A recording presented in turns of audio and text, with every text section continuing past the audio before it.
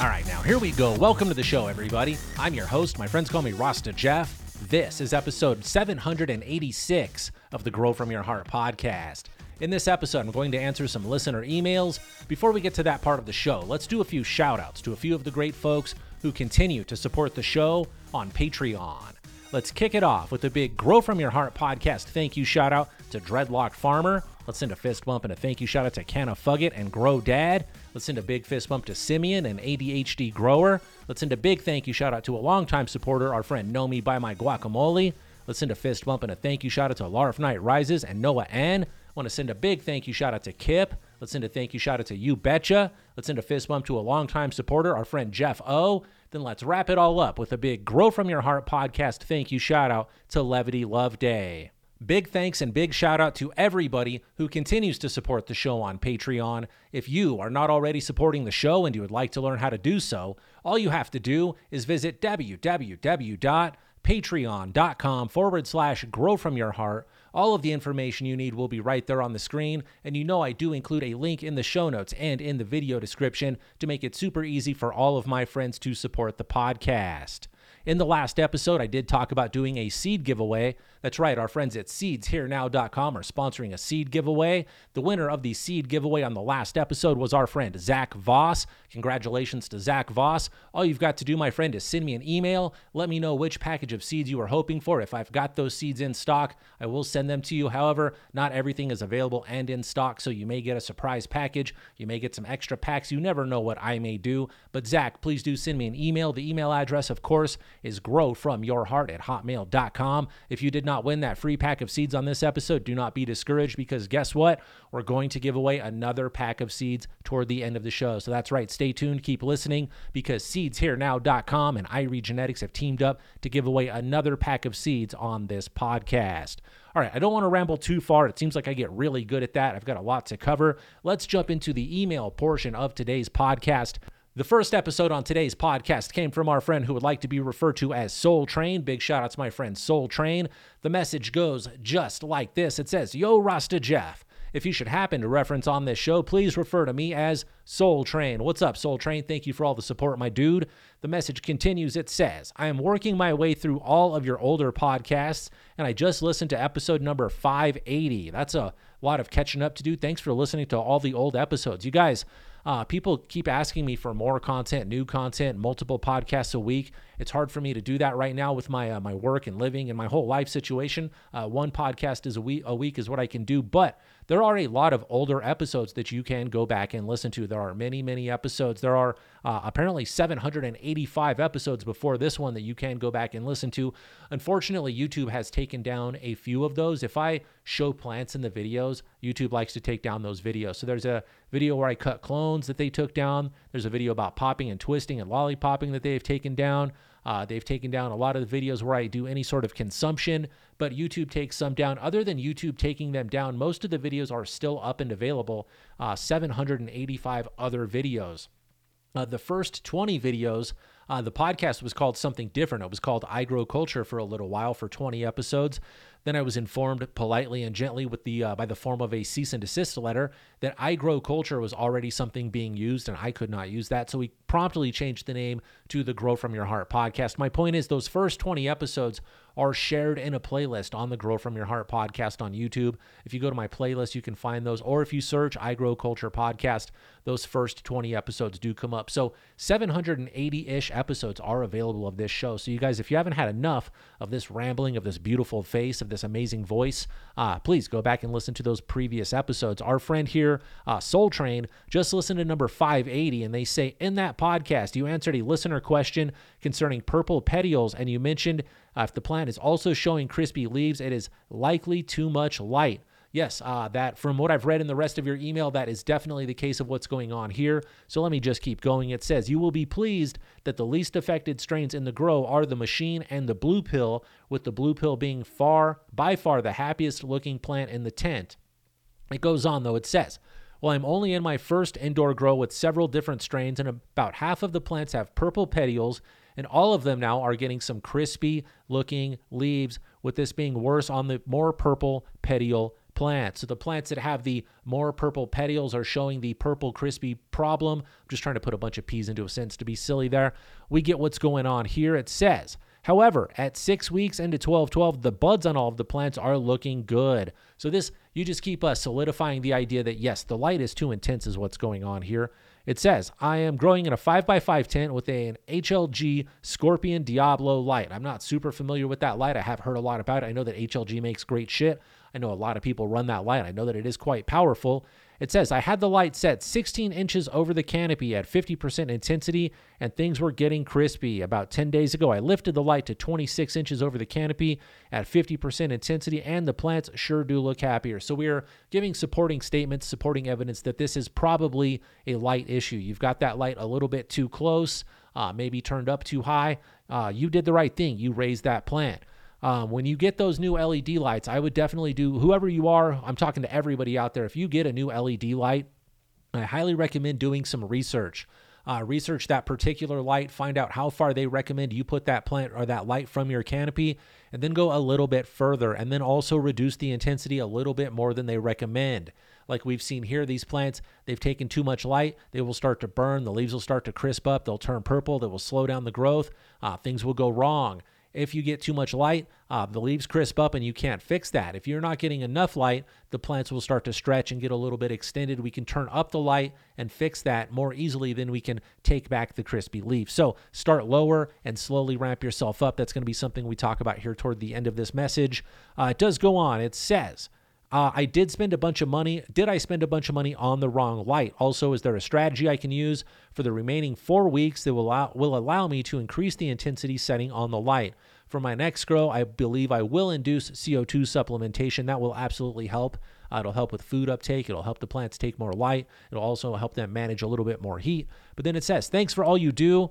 Signed from your friend Soul Train. There is a little personal joke in there that I almost read out loud that is just between us. I cannot share that with you. Fist bump for the funny joke, bro.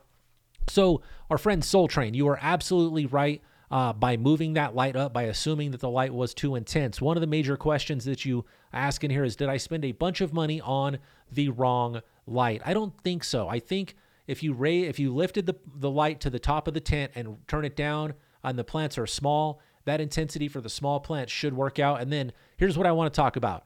What I would have done, it's too late to do this now. This is what I'm going to suggest you do in the future and on future runs. What I would do is raise that light all the way up and turn it as low as it will let you go. That's probably 50 or 30%. Most of those lights only go down to about 50 or 30. So raise the light, turn it down. Then start your seedlings or your small plants down on the very low part of that tent. So you've got as much space as possible. Then pay attention to how those plants are acting. Do you need to lower the light a little bit, or do you need to raise the intensity a little bit? Pay attention if they're getting stretchy, if they're getting leggy. They may want a little bit more light. I may recommend lowering that light at this time just a little tiny bit, and do not increase the intensity. Just lower the light down so that you can get that light closer to the plants.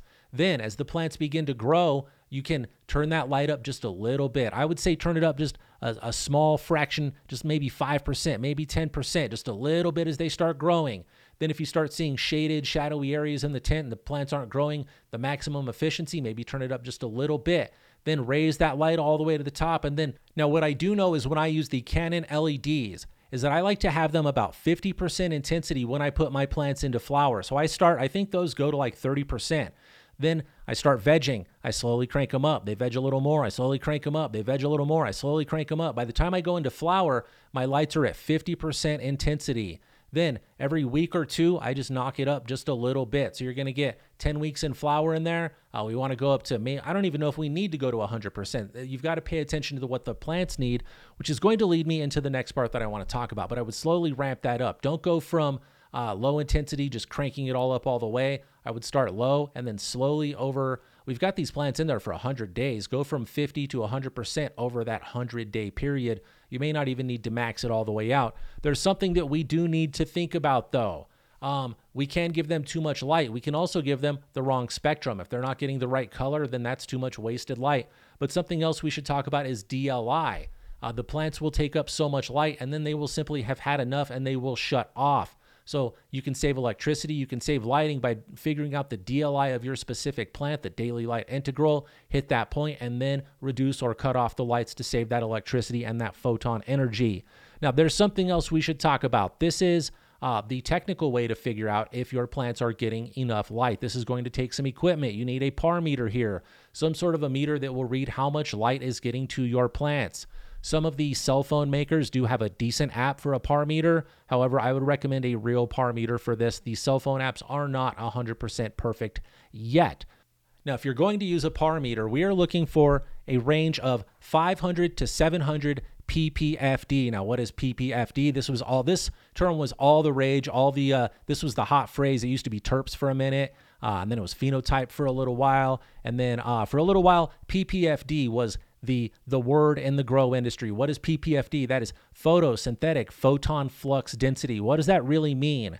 I don't understand a lot about lighting. Let me admit right now, when it comes to lighting in cannabis, that is where I lack knowledge. I know about the plants. I understand the processes of the plants. I understand soil. I understand most of everything that needs to be done to a cannabis plant. But lighting, my brain just doesn't want to absorb that bit of information. My brain isn't interested, and when my brain's not interested, I just have a hard time learning about that shit. I have a very a rudimentary understanding of lighting. So let me try to teach you a very general understanding of PPFD, photosynthetic photon flux density, right? I think I said it correctly even. Okay, think about this. This is how we measure, say that you've got your light above you. Imagine you could see little raindrops of light falling down. That's basically what we're measuring. How many raindrops of light are coming down from your light?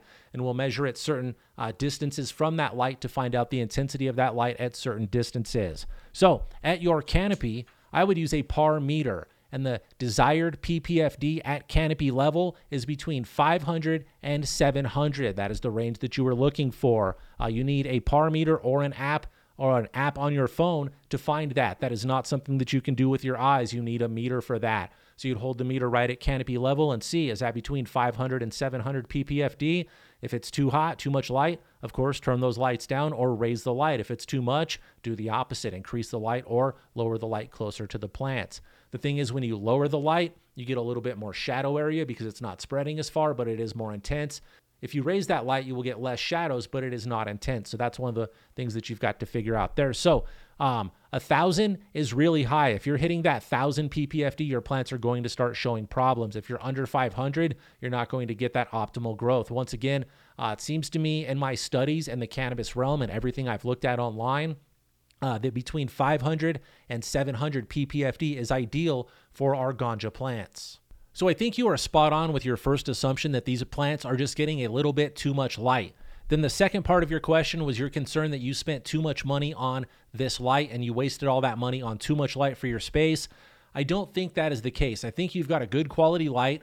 I think if we figure out how far to keep that light from the canopy, then we'll be in big business, because that's a quality light. That's a good company. And I've never heard bad things about that light. So as long as we keep the appropriate distance between the light and the canopy, and we turn that light down to the appropriate PPFD, the right intensity, then we should get that dialed in. Another thing, the main thing I'm going to recommend is slowly ramping up the intensity of that light. We don't need all of the light on the seedlings. They just need a little bit of light. And as they get bigger, then they can metabolize more. They can be more functional. They can handle more light. So maybe wait till they're a little bit bigger to start giving them that super intense light. So my main advice is to next time slowly ramp up that light and then pay attention to the PPFD. If you can get that par meter and measure the PPFD at canopy level, you will be golden, my friend. All right, Soul Train, thanks once again for the great message. You were 6 weeks into flower when you sent this. You have probably harvested by now. I'm really curious, how did this crop turn out? How did it look? How did it smell? Have you got to sample it yet? And also, let's get that next crop on track. If you've got any questions, please do reach out. We'll get you going. All right, this next email came from our friend Zach J. Big shout out to our buddy Zach J for the good question. This one goes a little bit like this. It says, Yo, Rasta Jeff, I just discovered what I believe are whiteflies and or fungus gnats. The first thing I would do there, bro, is identify if you've got whiteflies and or fungus gnats or both. It's very possible that you've got both. It's very likely that you've got both. But if you've only got one or the other, it may be easier to treat for just one if we know more specifically what we are targeting, or we may have to use multiple methods of attack here. But the first step is identify which one you are battling. Are they white? Do they look like a little piece of rice on the stems? When you tap the pots, does it look like ashes come flying out? Or are they little black bugs? Those are the fungus gnats. The white ones are the white flies. That should be obvious. Let's identify which one we have got in the grow. Then it goes on. There's a little bit here that we're going to skip, but then it goes on to say, I've already ordered neem oil without doing a whole lot of research. Do you have any thoughts on neem oil? Also, does a new layer of all-purpose sand on top of the soil change the way I need to feed or water my plants at all? Much love and respect from Zach. All right, this is a great question. White flies and fungus gnats are very, very common in a grow. They come in house plants. They come in all of the soil. If you buy a bagged potting soil, a soilless mix, almost anything in a bag from a grow store, whether it's like your local Randy's Grow or Mike's Grow Shop, or if it's Grow Generation or Way to Grow, or if it's Home Depot or Lowe's, or even Target had Fox Farm soil the last time I was there. All of that soil, people want to blame specific brands. I got this bug from this soil. That soil's got this bug in it. Nah, bro. All the bugs are in all of the soil. They are made in different places, but then they're shipped to a warehouse where they're all put on a pallet together, on a dock together, put on a pallet, put on a truck, and moved around the country together. Do you think the white flies went, hey, I like Fox Farms better, or hey, I like Roots Organics better? They went, there's a bunch of places to live. And they went in all the fucking soil and they lived in all of it. It's just all about where that soil came from, was stored, how it traveled, what it got exposed to. It's your responsibility as the farmer to make sure that there are no bugs in your soil. Anyway, my point is the white flies and fungus gnats, they're very easy to get. They come from all over the place. They're very common. I bet many growers have had them in their grow. The fungus gnats are not that big of a deal when there's only a couple of them. They're just kind of annoying. They're gross. They bug you. They make the pictures look like shit. They remind you that you overwatered a little bit. But once you get a lot of fungus gnats, then they can become a vector for disease. If you've got a problem in one plant, those fungus gnats will just move that root disease right over to the other plants or whatever's going on. If you've got a small problem and fungus gnats, the problem compounds. Same thing with the white flies. A couple of white flies, they just look annoying. After a little bit, you get a bunch of white flies and it's gross and you're like, I've got a major fucking problem. That's just a hint of the overall health of the garden. So white flies and fungus gnats are very common. One of the most common causes of these bugs is simply, well, they come in, they get in. They're not caused, they arrive. But the reason they stick around is because of overwatering. They like to be around in that moist soil, right around where your pot drips into the saucer, right around there where there's always that little bit of, there's a dry spot for them to be safe, but enough moisture for them to lay some eggs, have a party, get some water. Feels like the Bahamas there for them. That's where they like to chill.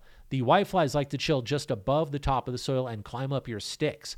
They like to live right on the stalks of your plants. These are very common bugs. They're very easy to get rid of. Now, the first question, the first attempt here was that our listener, Zach J., thought about using neem. I'm going to cut you off right there. I do not like neem oil for anything. There is no application for neem in my garden.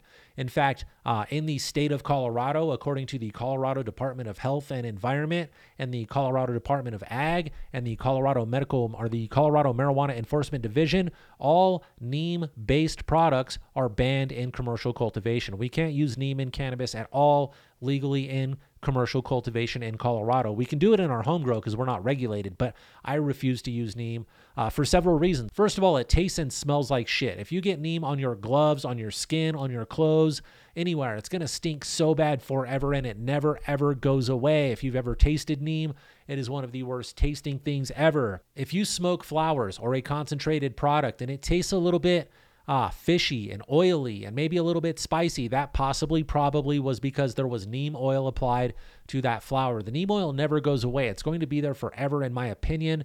I think I can always taste it. That might be in my mind, but I think neem is gross. And also, there are many toxic traits to neem. Neem has been banned in many countries for many uses. It's known to do reproductive damage to men and women, and it's not good for the environment or your body. So there are a few reasons why I don't recommend to use neem. It just tastes like shit and it doesn't go away. And there are better options. Now that I told you I don't like the product, you said that you've already ordered, which I do apologize for. Let's talk about products that will help you to get rid of these white flies and or fungus gnats. The first thing, step one is let's positively identify what we are battling. If we're battling just white flies, I'm going to recommend just one product. If we're battling fungus gnats, I'm going to recommend a different product. If we've got them both, we may mix up these products together and spray them at the same time. It depends on how strong these bugs are attacking and which one it is. If there's fungus gnats, they're more living in the soil. If they're white flies, they're a little bit in the soil and more on the stalks and under the foliage of the plants. Two different means of treatment, two different modes of attack. But let's talk about it. Let's identify the bugs that you've got. That is the very first step. The second step is let's stop overwatering these plants. You did address that here in the message. You understand that part of the problem is from overwatering. Let's reduce the water. Also, is there standing water? I don't know if your grow is in a commercial building, if it's in your home, if it's in a hotel, if it's at the train station, if it's in the city, if it's on a farm. I don't know any of those environmental factors, but possibly you've got water standing somewhere else or a source of moisture somewhere else. Those white flies and fungus gnats will be drawn to that source of moisture as well as all of the other insects. They're going to come to the water first. Warm, water, aroma, the bugs are going to show up. So let's get rid of the water, the overwater, the excessive water, the lingering moisture. They're like mosquitoes. They're going to come where there's water. So let's get rid of that. Now, let's identify a couple of pesticides that I would recommend for, let's start with the white flies. If you've just got white flies, I would do a little bit of defoliation. You probably need to defoliate anyway. The white flies are going to be hiding under the leaves. Let's pull off some leaves. Let's glove up. Let's put on some clothes we don't really like a whole lot and go defoliate. Let's just go manually remove a bunch of the white flies from the room and also remove their hotel. Take away their party spot. They won't come to party. So let's defoliate a little bit. Put all of those defoliated leaves into a trash bag that you can tie up and seal and remove from the grow environment. If you've got a fire pit, put that bad bitch in the fire pit and burn those fucking leaves. Get rid of them. We don't want those white flies coming back. Let's do a little bit of defoliation. Now, here's another trick that you may laugh at, but this is definitely going to work. I get a shop vac, and I put the shop vac nozzles kind of big. I've got a little tapered device that makes the shop vac nozzle smaller.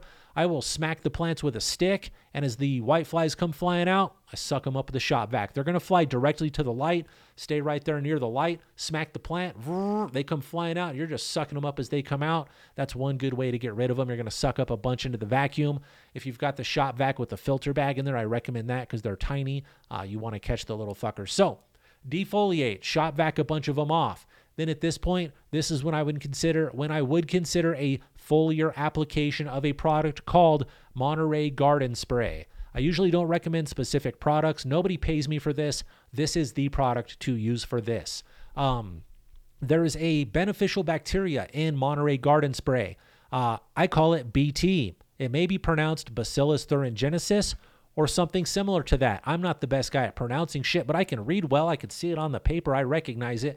That ingredient in that product is going to eliminate the white flies. Is it a fungus? It is a fungus that occurs in the bottom of rum barrels, and they've learned how to make a pesticide out of that. We apply that to the plants. It is basically harmless to the plants, but the white flies, they want nothing to do with it, so that BT will get rid of the white flies. That will also slow down your fungus gnats. Now let's focus more on the fungus gnat and the white fly combination. Let's say you got both of these bad bitches attacking the garden. The white flies, like I mentioned, are going to stay mainly on the foliage. They may go a little bit into your dirt, but they're going to stay mostly on the foliage, mostly on the underside of the leaves. The fungus gnats are going to burrow down into the soil. So the fungus gnats are going to be down in your roots. So to take care of them, we need to do more than just spraying a foliar application. We may need to do what is called a soil dredge. That is where you take an amount of water, how much you ever water your plants usually, mix up that much water, get that much water. And to that mix of water, we are going to add 15 to 30 milliliters per gallon of evergreen pyrethrum spray. The product is called Evergreen. It's mainly pyrethrum based. It's a very good product for getting rid of fungus gnats, white flies, and most of your basic common pests in the garden. Honestly, this is one of my go-to pesticides, one of my most recommended pesticides. It is simply called Evergreen. In my opinion, it's affordable and it's very effective. And it is also approved by the Colorado Department of Agriculture, the Colorado Department of Public Health and Environment, and the Colorado Marijuana Enforcement Division. So the product is called Evergreen. I would mix up the water and I would water the plants with the Evergreen solution. Again, somewhere between 15 and 30 milliliters of Evergreen per gallon of water, 15 to 30 per gallon. So you're going to mix up that water and water it right through the plants.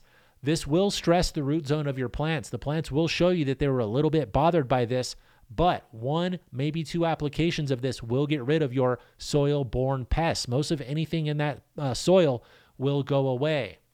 So depending on the level of the infestation and the strength of your plants, that would help me determine how much of this product to put in the water. Somewhere between 15 and 30 mils. If the bugs are real bad, you want that 30 mils. But if the roots aren't super strong, go closer to 15 milliliters. You can figure this one out. Mix that up, water the plants, then wait a couple of days. Then water it again with this same solution. Do it again. If they didn't look too beat up the first time, do it again. If they got the shit beat out of them on the first try, maybe wait on this, but then water them again with the same solution. That second application should knock out all of the root-borne problems. Then after that, I recommend watering with a really nice mix of nutrients and put a bunch of microbes in there to resupply the microbes to that rhizosphere, get everything back in action in that pot. The bugs are gone. Let's get the roots banging. Let's get the roots healthy again. Now, while I'm doing these root dredges, I would also do a foliar application of either the Monterey Garden Spray or the Evergreen. Let's hit the top and the bottom. If we just soak the soil or the cocoa or whatever the plants are in, the bugs are going to go up and hang out on the leaves and fly around and just go other places. And then when all that shit dries, they'll go back. We got to hit the foliage too, so there's nowhere for these bugs to go. Hit the foliage with the Evergreen. Hit the soil with the Evergreen. I would do the foliar spray and the dredge on the first day and then wait 2 or 3 days, maybe 4 days, depending on your wet and dry cycles, and do it all over again. Now, all the bugs should be gone with those 2 applications if it is fungus gnats and or whiteflies. Other pests may have a little more resistance, but that should bang out your problem. So really quickly, if it's fungus gnats, then we're going to use Evergreen at 15 to 30 milliliters per gallon. We're going to do a soil dredge and a foliar application. Then we're going to wait 3, maybe 5 days and repeat the process. If it is only whiteflies, let's just spray frequently with the BT, the Monterey Garden Spray with the Bacillus thuringiensis in there. Let's hit that like day 1, day 3, day 6, and then we'll wait and see how they look. Maybe do it again on day 10, but they should be going away by then. If not, you've got a bigger problem than I realized. We've got to get in there and make some nuclear measures, or perhaps start thinking about letting go some of those predator bugs.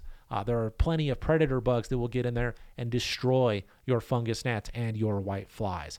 All right, my friend Zach J., I think I answered most of your question. On my notes here, it says Bacillus thuringiensis from Monterey Garden Spray or Evergreen, stop over watering, shop vac. Another thing I wrote down was yellow cards.